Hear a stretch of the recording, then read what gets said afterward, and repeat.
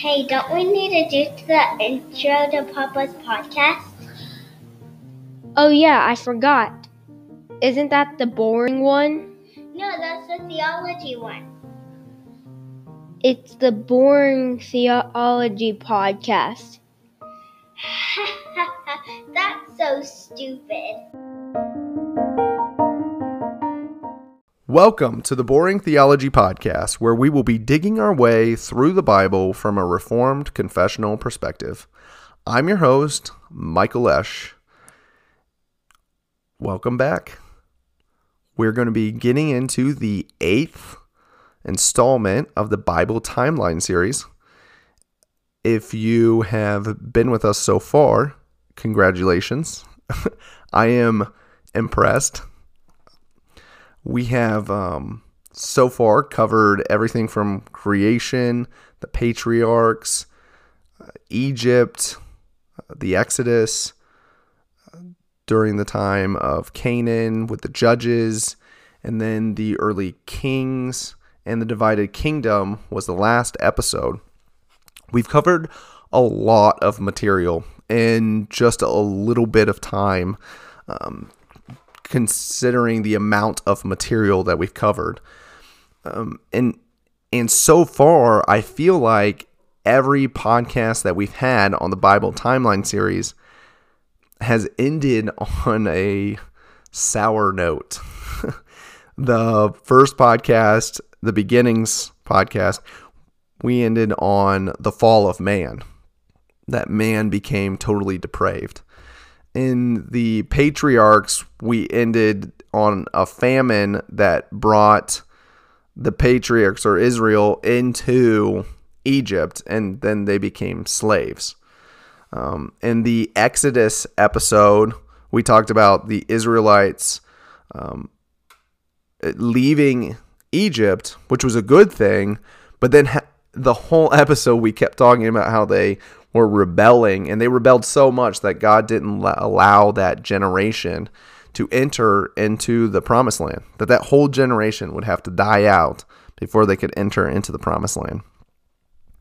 And then we had the Canaan and Judges episode, and that one ended on a particularly dark note, where I feel like I had to give a trigger warning, because it was such an uncomfortable story, and then with that bloody battle, and then in the early Kings episode, we ended with Solomon falling into idolatry, and that God did offer him mercy because he was David's son. But he told Solomon that his generation, or his son's generation, would see a divided kingdom. And then in the divided kingdom episode, we ended with the kings and the people rebelling so much that God exiles them, Israel, or the northern kingdom, forever, and Judah for a time. And I feel like all of those episodes were ended on really dark notes. We had some really good things that happened in there. We see that God has a lot of mercy for man, that God exacts justice on evildoers. And these are good things that we could celebrate, but there seems to be this darkness that overcasts a lot of these stories. And this one, I feel like ends with like this bursting of light at the end of its episode. So let's just jump right into it. The title of this episode is The Prophet's Exile and Return.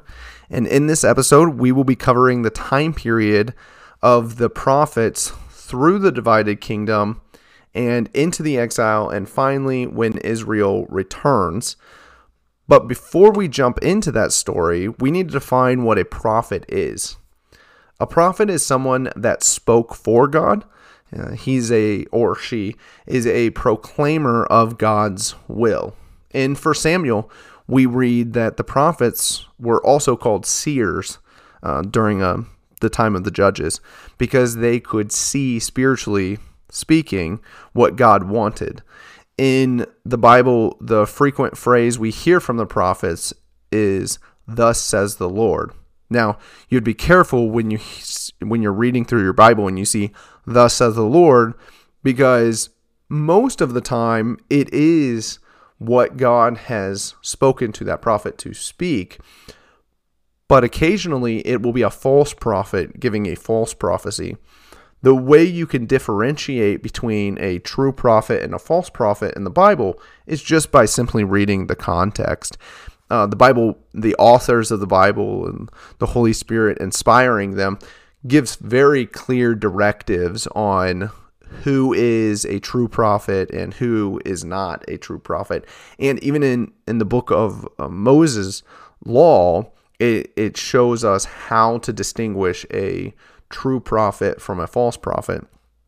And that is predominantly a prophet will be directing people to obey, to repent, and to follow God. And false prophets would lead Israel astray, and they would teach them to distrust God or not have faith in God, or to disobey God's law and to worship idols.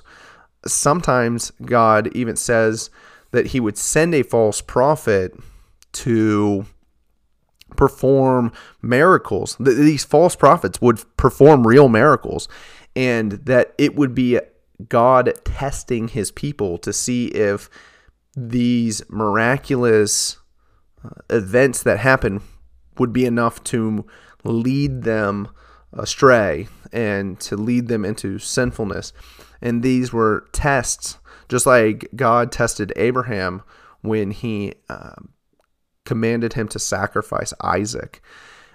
These are tests, and the Bible even says that Jesus was tested, and Satan brought forth all of these different types of tests to Jesus, and he of course passes all of them. But that is the determination of a false prophet and a true prophet, is, do they lead you to follow the one true God and to worship him as he is prescribed in Scripture? Or do they lead you to worship God in other ways that are not prescribed by Scripture? And do they lead you to sin and rebellion and wickedness? So I said all that just to say, when you see "Thus says the Lord," just look in the context of what you're reading, and you'll be able to determine, is this a true prophet of God, or is this a false prophet? In the Old Testament, we have 53 prophets, and we've actually covered a lot of them in the Bible Timeline series. Because remember, a prophet is anyone who spoke for God. So we covered Noah, Abraham, Jacob, Joseph, Moses, Aaron, Joshua, and in the times of the judges, we had Deborah, Gideon, and Samuel. And then King Saul and King David both spoke for God. God directly spoke to them, and then they told the people what God had spoken. That would fit that definition of what a prophet is. Along with Nathan, who was the prophet that confronted David with his sin with Bathsheba. All of these individuals directly told the people what God had spoken to them. They would say, "Thus says the Lord." There were others in the Bible during the time that aren't named. We have prophets like in 1 Samuel 10:10, where it talks about there being many unnamed prophets, just people that had gathered together and they were prophesying. But we don't have a direct, we don't have any names for them. Now, being a Bible Timeline series, we're not going to be focusing on all of the prophets of the Old Testament, because we're trying to go along the timeline of the Bible. And in the last episode, we were in the divided kingdom, and we're going into the exile. So what we're going to do is talk about the prophets during the divided kingdom as they were prophesying about the exile, then the prophets during the exile, or even the overlaps here, and then the prophets during the return.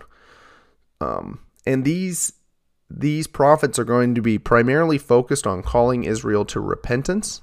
They're going to be prophesying about the exile and the return to, specifically when they're speaking about Judah or the southern kingdom, they're going to be prophesying about the return. And then they also will be talking about the new covenant, which we will be covering in another episode in this Bible timeline series. But that will be with Jesus and the early church and the church today. Throughout that time, throughout those episodes, we'll be working out what the new covenant is and how it fits into the covenant of grace. Now, when we look at the prophets, we have 50-something prophets that are named in the Bible, but then we only have a few that actually wrote books of the Bible. This section of our Bibles, which if you have a modern day Bible, like just a normal Bible, not like a chronological Bible or some type of special, unique Bible, most of our Bibles organize the Old Testament into the law, the history, some writings, where we would have like Psalms and Job and Proverbs and Song of Solomon, those, and then it has the prophets on the end. Now, these prophets are divided into two categories. There are major prophets and minor prophets. That doesn't mean anything other than the length of the book that they wrote. So a major prophet would be one who wrote a large book. And then a minor prophet would be a short book. Some of these short books are a page long. Some of them are a couple pages. But the larger ones are like 50 chapters. So examples, or actually I'm going to go through all of them. But the major prophets are Isaiah, Jeremiah, Lamentations, Ezekiel, and Daniel. The minor prophets are Hosea, Joel, Amos, Obadiah, Jonah, Micah, Nahum, Habakkuk, Zephaniah, Haggai, Zechariah, and Malachi. Now, that's how we order our modern Bibles with all of the prophets there at the end of our Old Testament. But in the ancient Hebrew scriptures, what we call the Old Testament, the books of the Bible were grouped slightly differently. They had the minor prophets all combined into one book, and Lamentations and Daniel weren't considered prophets. They were considered writings. The Hebrew scriptures actually have just three categories. They have instructions, prophets, and writings. The Hebrew word for the summary of those three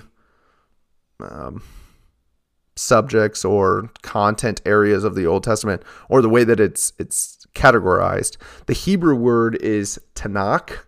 And if you're interested in learning more about Tanakh, you can request or ask a question. You can just submit that on like social media, on Facebook, Twitter, Instagram. I have a group on Reddit. It's on the website. If you go to the website, you can see all the social media links at the top. And the website is live. I think this might be the first podcast we've posted with a live website. If you go to boringtheology.com, you can see all the links, all the episodes, and any of the blog articles I've posted. Anyways, let's get back to the prophets. In the last episode, when we were covering the divided kingdoms, we said that there was about 20 kings in Judah and 20 kings in Israel.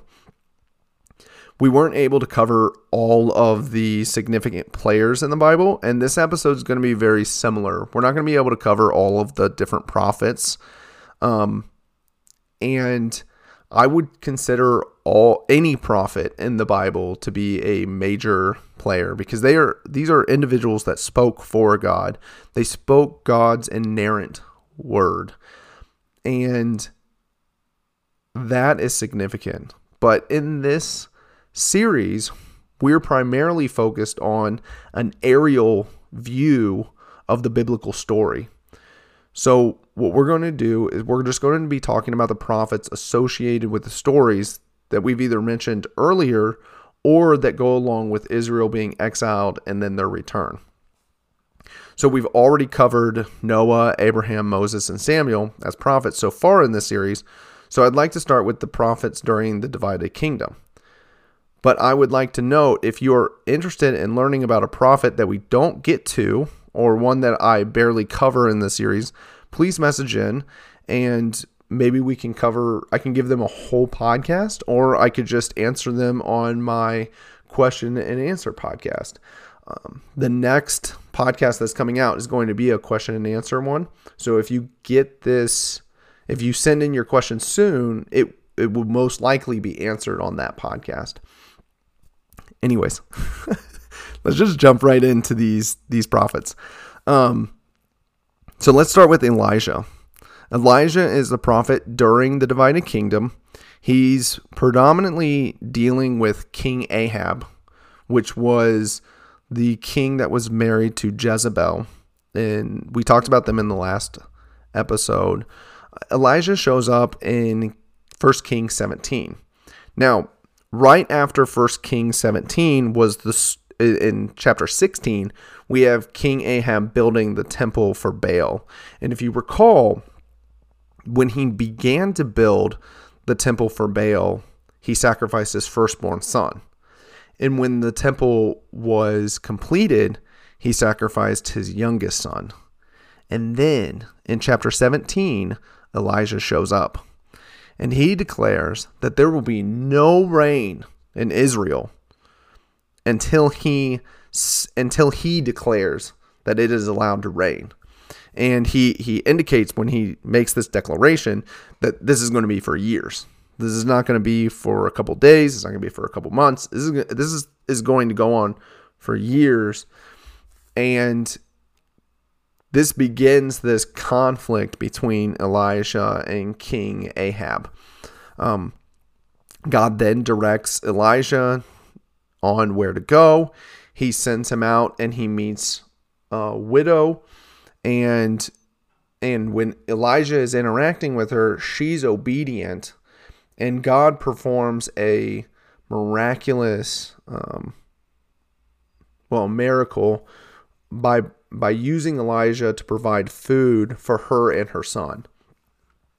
And then in chapter 18, we see Elijah face off with the false prophets of Baal at Mount Carmel. I think maybe some of you guys would say Carmel, but it's Carmel, just so we're clear. I'm sitting by myself and I think it's funny. Anyways, so he goes to confront these false prophets, and King Ahab had been persecuting God's prophets. When Elijah meets with the king calls Elijah the troublemaker. He says that because Elijah was the one who announced that God would stop the rain, that makes Elijah the troublemaker. He calls Elijah the troublemaker because Elijah's being obedient to God. And since King Ahab is in rebellion, is being sinful, and is wicked, Elijah's righteousness is inconvenient for him. It's troubling him. It's frustrating for him. And it makes it difficult for King Ahab to rule over the people because King Ahab won't repent. And yet, from King Ahab's perspective, Elijah's the troublemaker. There's a lesson there. Because a lot of times, we as Christians, when we look at the Bible and we see what the Bible says on what we should be doing, and we say that, and there's people in our church that call us troublemakers, or that we're being inconvenient, or we're troubling them, or we're frustrating them, or we're being difficult. The way we determine who God views, and that's really what's important here, who the troublemaker is by whether they're obeying God or not. And so truly, King Ahab is the troublemaker, even though he's the one who's accusing Elijah of that. So a little lesson there, I guess. Anyways, so Elijah so he's confronting all these false prophets. There's like 900 false prophets of Baal. Then they serve Jezebel on Mount Carmel. He challenges them in verse 22.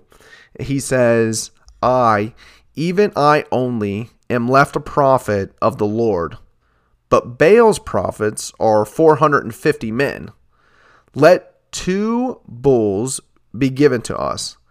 Let them choose 1 bull for themselves and cut it in pieces. Lay it on the wood, but put no fire to it.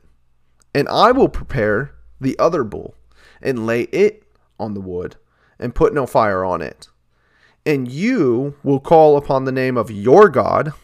He's saying to the false prophets, you will call to Baal, and I will call upon the name of the Lord and the God who answers by fire. He is God. So Elijah is saying that he's going to call on the one true God, the God of Israel, and these false prophets are going to call to Baal. And we're going to see who is actually God and sovereign over the physical world, whoever can call down fire from heaven and light this offering. So Elijah lets the prophets of Baal go first. And it says, from morning to noon, the prophets of Baal called out to Baal. They set in requesting that he set this offering on fire. Of course, nothing happens because these false gods can't do anything. They're idols that were created by humans to give us permission to do things that God forbids. And that's why humans create idols. We create idols to give us permission for what our flesh desires. And so they're not real. We just make them up. And so they're not going to be able, our desires don't have any kind of sovereignty over the physical world. So what's funny here, and probably not acceptable in our modern time, but Elijah publicly mocks them and he ridicules them. While these false prophets are praying and trying to make their fake God do something, Elijah literally says, maybe Baal is just taking time to reflect. Maybe he's going to the restroom. Maybe he went on vacation, or maybe he's asleep. And maybe you should just cry louder so Baal can hear you and wake up. And I love it. He says, if you don't believe me on that, you can go and read it. It's in 1 Kings chapter 18:27. Now, they're listening to Elijah make fun of them. They're praying, and you can just picture them with all of their might. They're trying to desire their desires to manifest themselves in this world, and they can't, because that's not how it works. And so they decide that maybe their God would listen to them if they self-mutilated. So they start cutting their arms and letting blood come out. And they're saying, this is how committed we are to Baal or our desires, that we would even cut ourselves so that you would give us what we want. And of course, nothing happens. And so Elijah responds after allowing them to spend most of the day going on with this nonsense. He responds and says, at his altar, he wants his servants to build a trench around it. Then they need to put stones around the trench. And then he tells them to pour 4 jars of water on the altar. Then he tells them to pour 4 more jars of water on the altar. And then a third time he says, pour 4 jars of water on the altar. So this altar is fully drenched, and it says that the trench is filled up and is overflowing with water. Now, I don't know about you guys, but after a big long rain, if you haven't covered up wood, trying to light firewood that's been rained on is incredibly difficult. Trying to light firewood that has just recently had water poured on it, like within minutes, is almost impossible. I mean, you have to have a big, strong, hot fire for that to really work. To get a fire started with all of the firewood drenched like that, it's just not going to happen. Yet we see something miraculous happen. Elijah then prays, and God sends down a fire from heaven, and it consumes the offering, the altar, the stones, and all the water that was in the trench. Elijah then has all of the false prophets put to death. He then tells the king that King Ahab that rain will now come from God. When Jezebel hears what happened to the prophets and the fire, she tries to kill Elijah. Now, Elijah runs. He's on the run, and he becomes very depressed. This is one of those like little nugget stories that I really like in the Bible, because Elijah's done like this great miraculous, or he's witnessed this, he's been part of this, and he was confident, he was bold, he was strong, and then he executed God's judgment on these wicked prophets that were murdering children. And yet when he's being persecuted and he leaves and they're pursuing him, he becomes really depressed. He's by himself. He's trying to survive. And he actually asks God to kill him. In 1 Kings 19, it says, "But he," that's Elijah, "himself went a day's journey into the wilderness and came and sat down under a broom tree. And he asked that he might die, saying, 'It is enough. Now, O Lord, take away my life, for I am no better than my fathers.' And he laid down and slept under a broom tree. And behold, an angel touched him and said to him, 'Arise and eat.' And he looked, and behold, there was at his head a cake baked on hot stones and a jar of water. And he ate and drank and laid down again. And the angel of the Lord," remember, this is a Christophany. This is Christ appearing in the Old Testament. The angel of the Lord is the messenger of the Lord, or as we translate it in the Greek, the word of the Lord, "came again a second time and touched him and said, 'Arise and eat, for the journey is too great for you.' And he arose and ate and drank and went in the strength of that food 40 days, 40 nights to Horeb, the mount of God." And I love that story because you see God see a faithful man, and the faithful man's depressed, and he's struggling with his life, and he wants to die. And yet he has faith in God. He trusts God. And God gives him 2 naps and some food and water. And I just love that because that just feels so fatherly. Like when your children are whining and crying and as a father, that they just need a nap and a snack. And we see this example right here. I don't know. I love the little story right there. Anyways, let's get on with some of the more of the prophets. So Elijah appoints a man named Elisha, and I know that's a little bit hard to remember because some of these stories they're both in First Kings and they're both in First Kings, and then Elisha is in Second Kings. Actually, no, they're both found in First Kings and Second Kings. So sometimes some of their stories like intertwine, and their names are Elijah and Elisha. So, anyways, you have Elisha who follows Elijah, and the story of Elisha becoming the disciple of Elijah is kind of cool. You have Elisha was just plowing the fields, and Elijah comes up to him and says, "Follow me." Similar to the way that Jesus calls all of his disciples and tells them to follow him. And Elisha asked that he would be allowed to return home and finish up some things with his family. Elijah permits him to do that.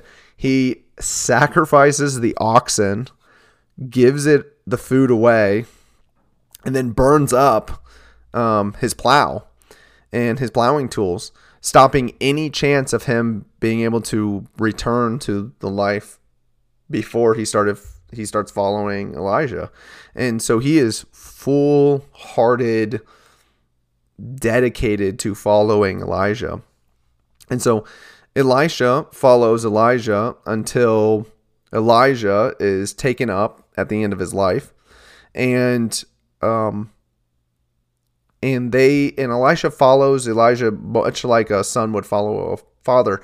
Their story and their interactions are really interesting reads. If you want to read through them, their stories are between 1 Kings 19 and 2 Kings chapter 2. But when Elijah passes on the authority to Elisha, Elisha asks for double the authority of Elijah. And what's interesting is the author of Kings records 7 miracles in Elijah's life and 14 miracles in Elisha's life.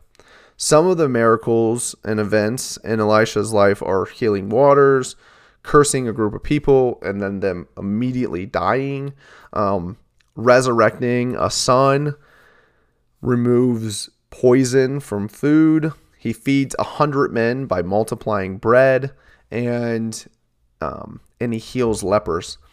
In 2 Kings chapter 6, we see a story where the enemy of Israel is trying to kill Elisha, and the enemies are surrounding him, and one of Elisha's servants becomes very afraid, and Elisha asks that God would open up the eyes of his servant, and the servant looks out among the hills and sees horses and chariots of fire surrounding them with angels, a multitude of angels all around them. And then Elisha, and so the servant sees that, and his faith grows. And then Elisha asks that God would blind their enemies so that they could escape. And God does this, and they escape. Ultimately, like Elijah, Elisha does not see the kings of Israel repent. They largely ignore the prophecies and the call towards repentance. And as we know from our last podcast, Israel and Judah continue in unrepentant sin. They continue to get worse and worse, eventually leading them to worship idols by killing their children. Not only is this a terrible sin to kill a baby, but they're directly rebelling against God's promise. He promised that he would send a baby that would crush the head of Satan. And we talked about that in the creation episode. These people have that promise. They have the promise and the sign and seal of circumcision. So they know they know this, that the promise is coming from their seed. And these people, the ultimate rebellion is that they're actively trying to destroy the Messiah. We saw that in Egypt with the Pharaoh when he tried to kill all the male Jewish babies. We see that with the Baal worshipers, where they're killing their first and last male children. And in the future, we're going to see that with King Herod, where they order all the male boys that are under the age of 2 to be killed. This is the ultimate rebellion against God. And you can see that throughout the Bible, Satan and God's reaction towards children are very, very different. One is actively trying to destroy children, and one of them is trying to protect them and to raise them up in the promises that God has for them. But as we've seen, the prophets are continuously telling God's people to repent and turn away from these evil and wicked deeds. After Elisha, we have 4 prophets. We have Jonah, that's the story with the big fish in Nineveh. Amos, Hosea. Hosea is the one that was told to marry a prostitute, and the story of that goes along the lines of that Hosea is kind of an image or an example or symbol for God's love for Israel, and his wife is the prostitute, is the example for Israel. And so that was an example that Israel could see about what they were doing to God when they were idolatrous and they were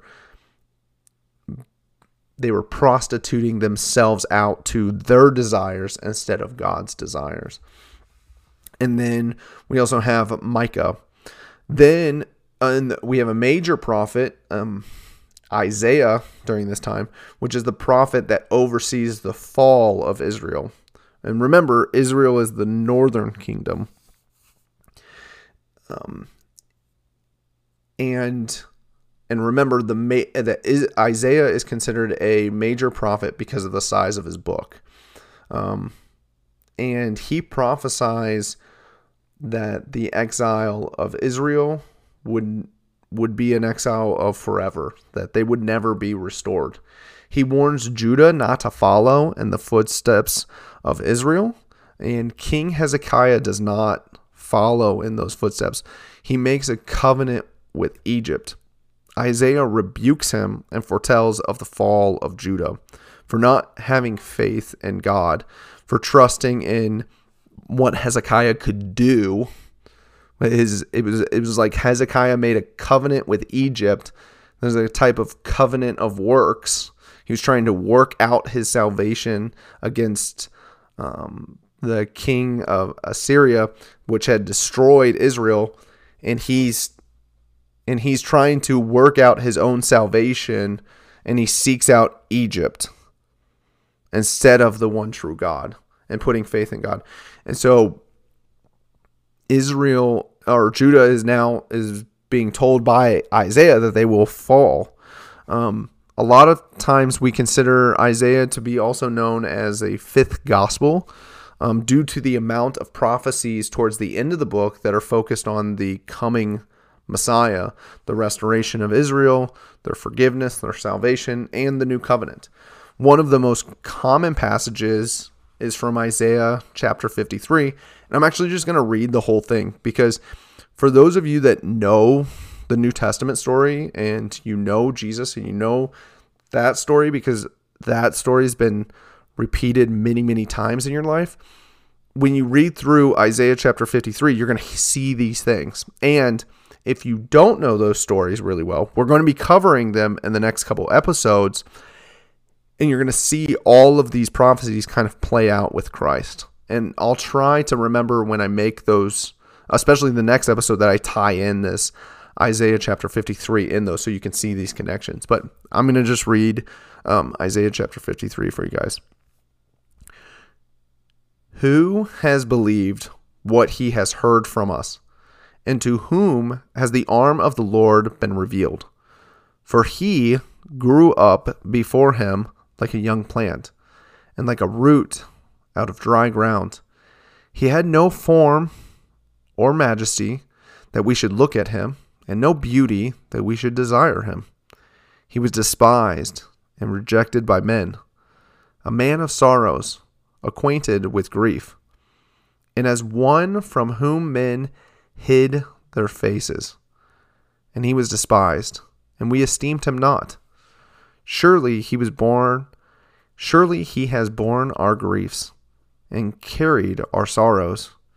Yet we esteemed him stricken, smitten by God, and afflicted. But he was pierced for our transgressions.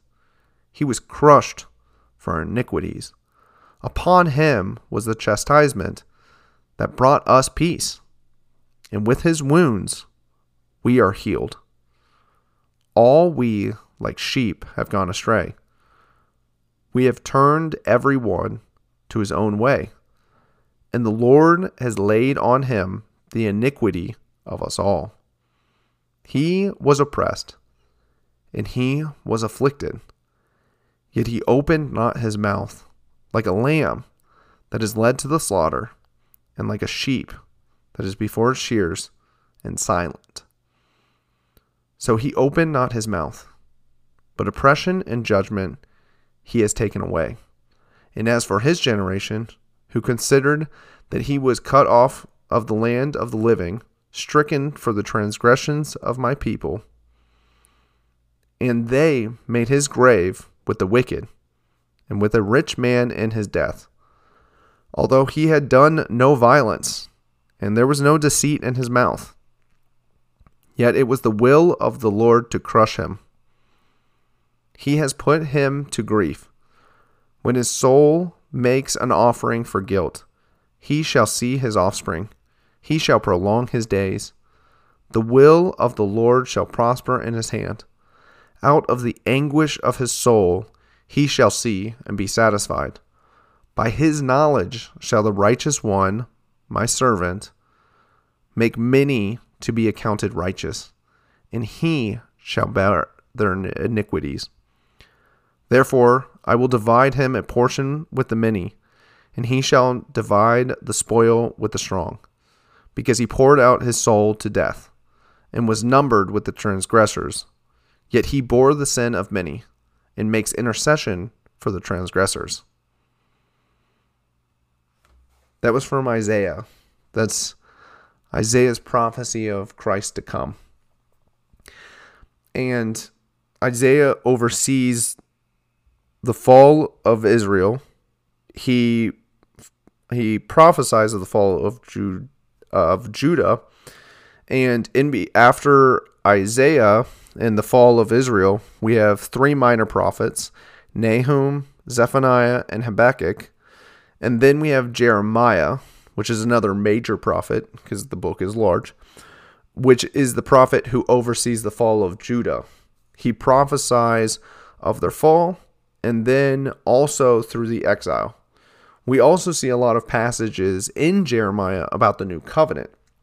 And a lot of times you'll hear in churches today, you'll hear references to Jeremiah chapter 31. That's a common verse or chapter that's quoted a lot of times from the New Testament and expounded in the New Testament when it's explaining the new covenant. In Jeremiah 31, verse 31, it says, "Behold, the days are coming, declares the Lord, when I will make a new covenant with the house of Israel and the house of Judah, not like the covenant that I made with their fathers on the day when I took them by the hand to bring them out of the land of Egypt, my covenant that they broke, though I was their husband, declares the Lord. For this is the covenant that I will make with the house of Israel after those days, declares the Lord. I will put my law within them, and I will write on their hearts, and I will be their God, and they shall be my people.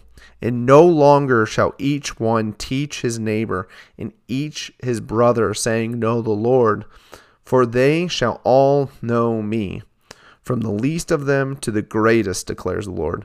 For I will forgive their iniquity, and I will remember their sin no more. And this is what Jeremiah wrote during the fall of Judah. And it was, you have to think, like, when the fall of Judah comes, they've rebelled against God, and their city is destroyed. The temple's destroyed. The king is taken out as a prisoner and put in jail. And yet Jeremiah in this time is talking about there's going to be a time where Israel is restored. That there's going to be a time where there's a Messiah that's going to take on the transgressions and the iniquities of our people, and that you guys will be forgiven and you will be considered a righteous people. And that he will send his Holy Spirit to regenerate your hearts and to cause you to walk in his statutes and follow his law. But this is a miserable time. And that's where we get the book of Lamentations, which a lot of people think Jeremiah wrote, but there's also no indication that Jeremiah wrote the book. Inside of the book is just kind of what other people have summarized.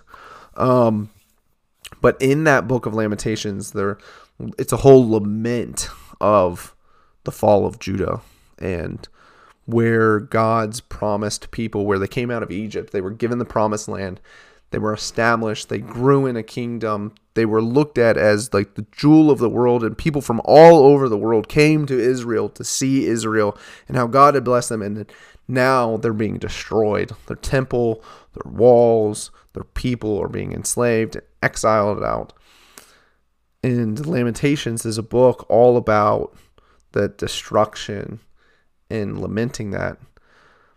But in that book, you see a slight, I don't know what the word is, but like a shimmering light goes through clouds, in like a dark room or something. Like you see this light of hope that there's going to be, like, God is going to fix this.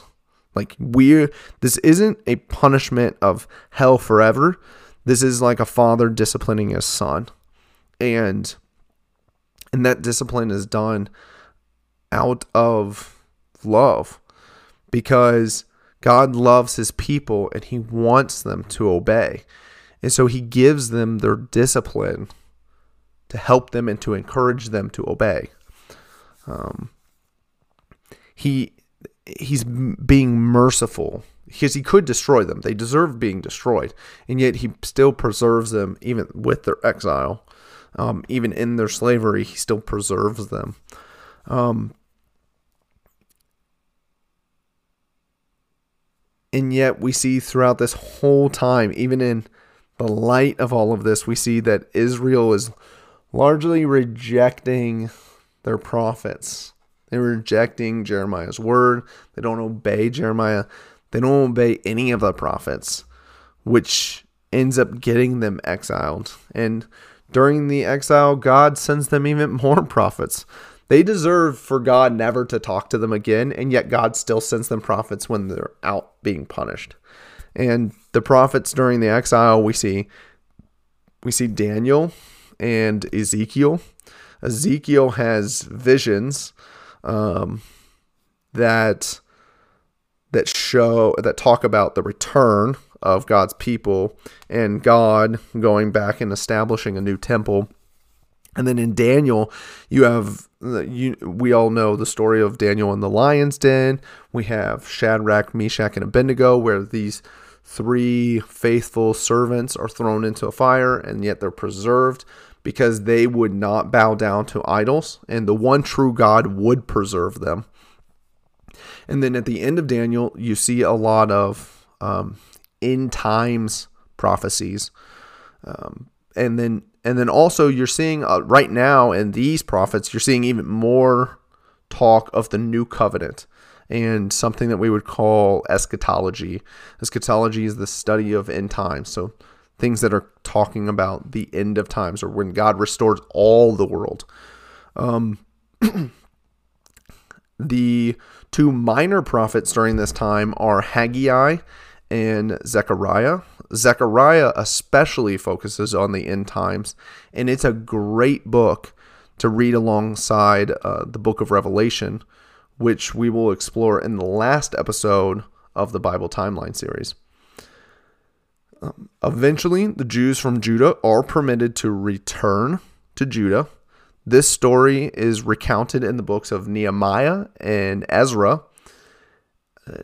Nehemiah is from the perspective of the civil magistrate, because Nehemiah was the cupbearer for the Persian king Artaxerxes, but then he becomes the governor of Judah.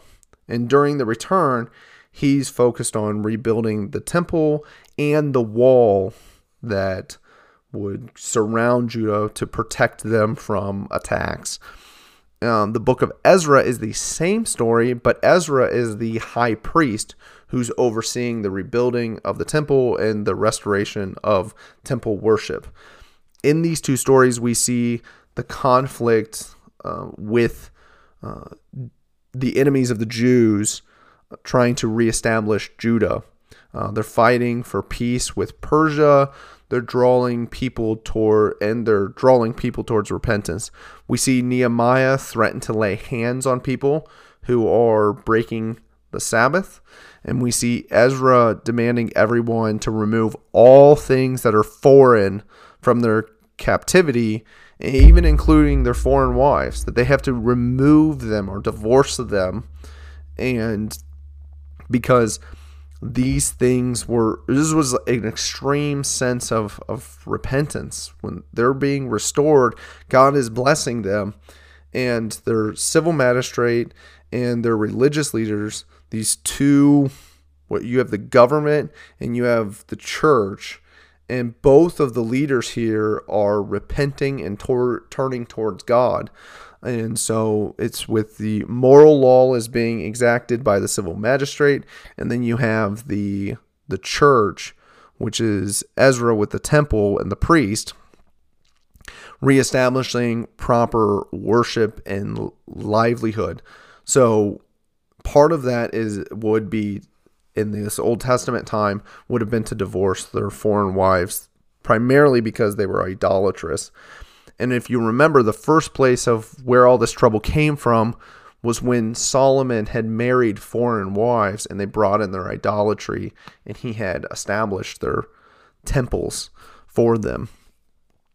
So definitely that definitely could be a podcast in itself, because it's kind of a unique story there.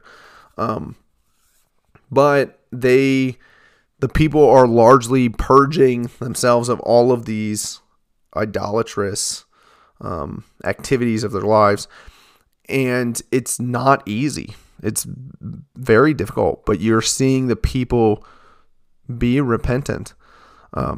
These are two great books to read back to back, maybe even in one sitting. They're not super long, and they're very much story type books. These aren't prophet books. These are more like history stories. They're in your Bible. They would be in these like history section, not in the prophets.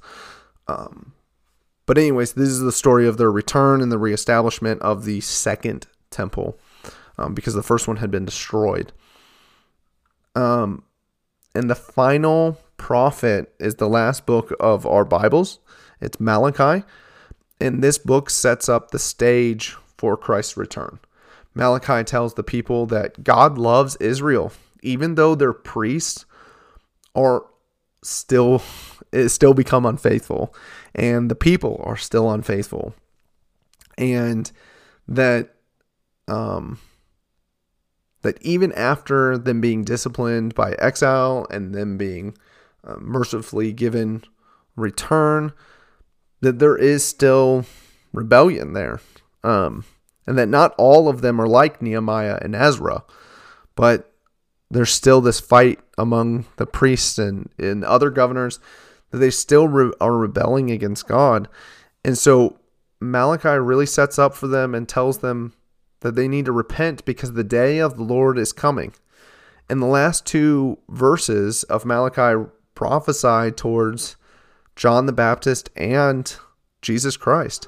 In verse 5 of the last chapter of Malachi, it says, "Behold, I will send you Elijah, the prophet, before the great and awesome day of the Lord comes. And he will turn the hearts of fathers to their children, and the hearts of children to their fathers, lest I come and strike the land with a decree of utter destruction." After this, we have 400 years of silence. And that sums up the Old Testament part of the Bible Timeline series. We won't have an episode on the 400 years of silence, though there was a lot of history that happened during that time.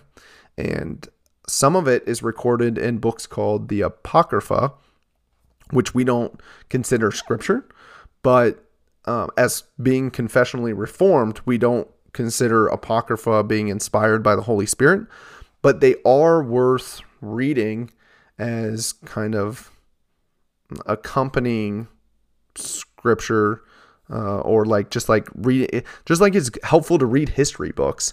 Reading the Apocrypha is helpful in that way. It's not scripture, but it is history. It's also got some myth and legends in there, and that's one of the reasons we don't consider it scripture. But and it was also not really considered scripture during the time of Christ either. That's another reason why the Reformed confessions disagree with it being considered scripture.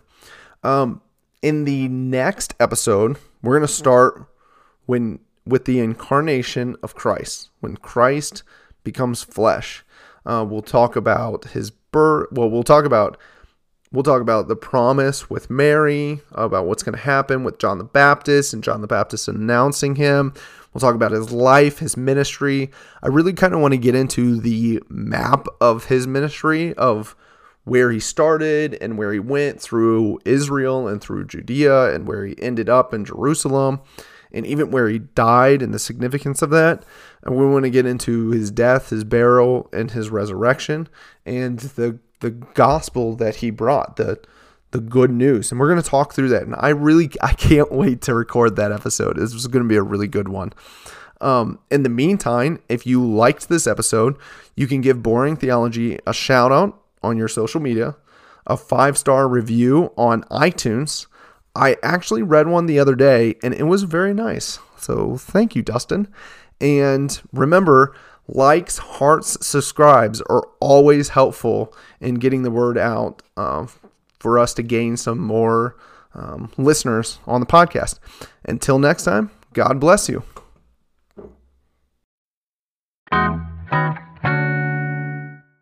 Oh, thank you.